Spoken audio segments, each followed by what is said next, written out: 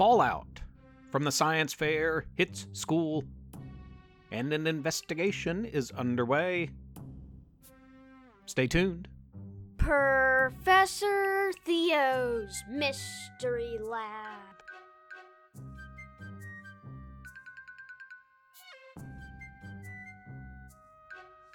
I'm Professor Theo. Welcome to the lab, and welcome to a new year, 2022. I'm broadcasting from my lab on the campus of Splendid University in preparation for a new semester, spring semester 2022. Let's get right to it. You're probably wondering what happened to Manny's wish box. Last week's tale covered the first in a trilogy titled The Wish Box. And now, Part 2. Manny's winning science fair project, the Wish Box, had been stolen. Who was to blame? Mr. Brains arrived at school in style, behind the wheel of a shiny new red Cadillac, and flaunting a gold ring on every finger. Baron Brains, typically a bit of a grouch, was now whistling happily as he entered the school. It took everybody back. Principal Zucker and Manny had a suspect list, and now Mr. Brains was on top. He had the opportunity, the keys, and the motive, all that new stuff. But Baron insisted his good fortune was the result of a recent inheritance and not Manny's wish box. I could have used the wish box at the science fair like all those other simpletons. I wouldn't have to steal it, Mr. Brains defended himself. Check my house. You won't find any wish box. Next, students were questioned. Keisha Baskins, who had used the magical box for monetary gain, seemed sus. But she didn't have access to match the motive, and her alibi, that she was at the mall spending all those Benjamins, had checked out. Teachers were interrogated as well. What would I want the wish box for? Mr. Bald protested.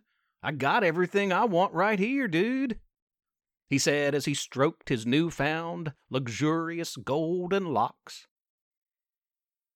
Lunch cook Meredith Bird denied any involvement in the crime, as had the students and teachers that came before her.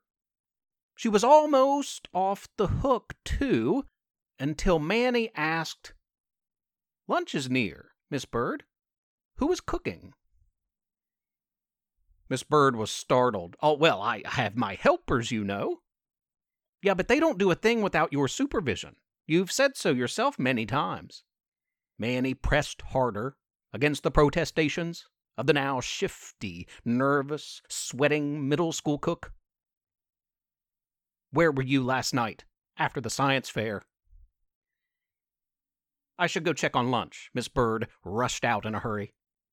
Principal Zucker and Manny shared a knowing look, their mutual suspicion about Miss Bird quite clear. That's when something completely extraordinary occurred. Something completely off the wall and not at all tied to this story up to this point, or is it? Zucker and Manny were suddenly distracted by the sound of a hard rain outside. It wasn't that unusual for this time of year, but this wasn't any ordinary rain. They stared out the principal's window at what appeared to be bacon raining down from skillet-shaped clouds in the sky. "Is it raining bacon?" Manny asked. Principal Zucker was speechless. Jamie Jackson burst into the principal's office. "I don't know how to tell you this, but there are 3 lunch ladies in the cafeteria," they said. Principal Zucker answered, "There are always 3, Miss Bird and her assistants." "No," Jamie interrupted, "there are 3 Miss Birds in the cafeteria. They're arguing with each other, too. It's weird." As weird as bacon raining from the sky? Manny asked, pointing outside. The lunch bell had not yet rung, but a small crowd of onlookers, staff and students, had gathered to see the strange sight of 3 lunch ladies, 3 carbon copies of Meredith Bird at that, fighting with each other over how the kitchen was to be run. Miss Bird's usual assistants cowered in a nearby corner, unsure what to think. Principal Zucker, I think I know who took the wish box, Manny offered. Yes. The principal picked her jaw up off the floor long enough to agree.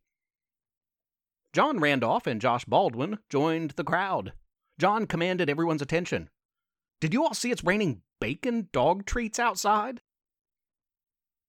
Principal Zucker and Manny split up. While she investigated the newfound lunch cook triplets, Manny and several students ran outside to see that indeed bacon dog treats were piling up ankle deep and continued to rain down. A thorough investigation was underway. Its conclusion?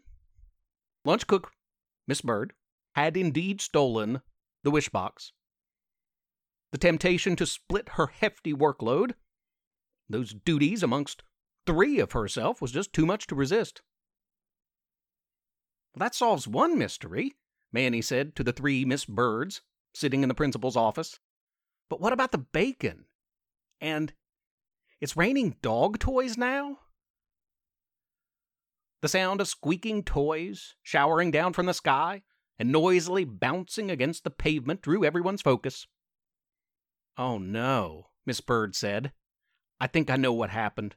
We have to get to my house now. The 2 carbon copies of her agreed. All arrived at the home of the now 3 lunch cooks to find Manny's wish box and Miss Bird's new puppy.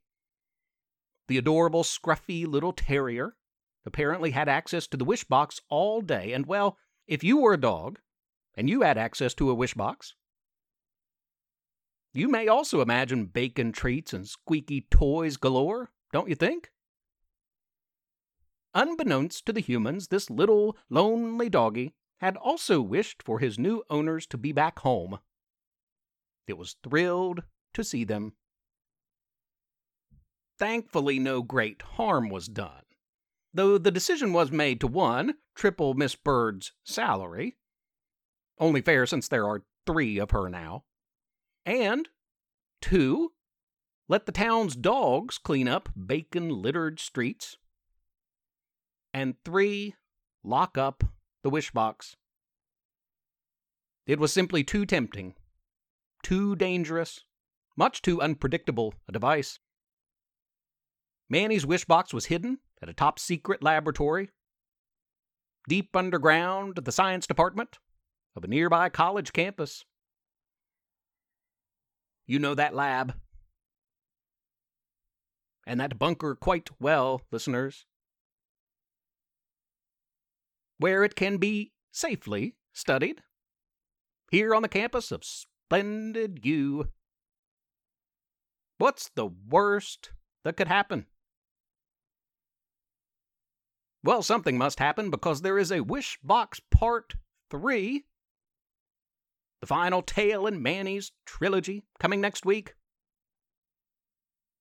In the meantime, have a wild and wonderful and weird and imaginative and creative and fun and safe and healthy and secure week and new year.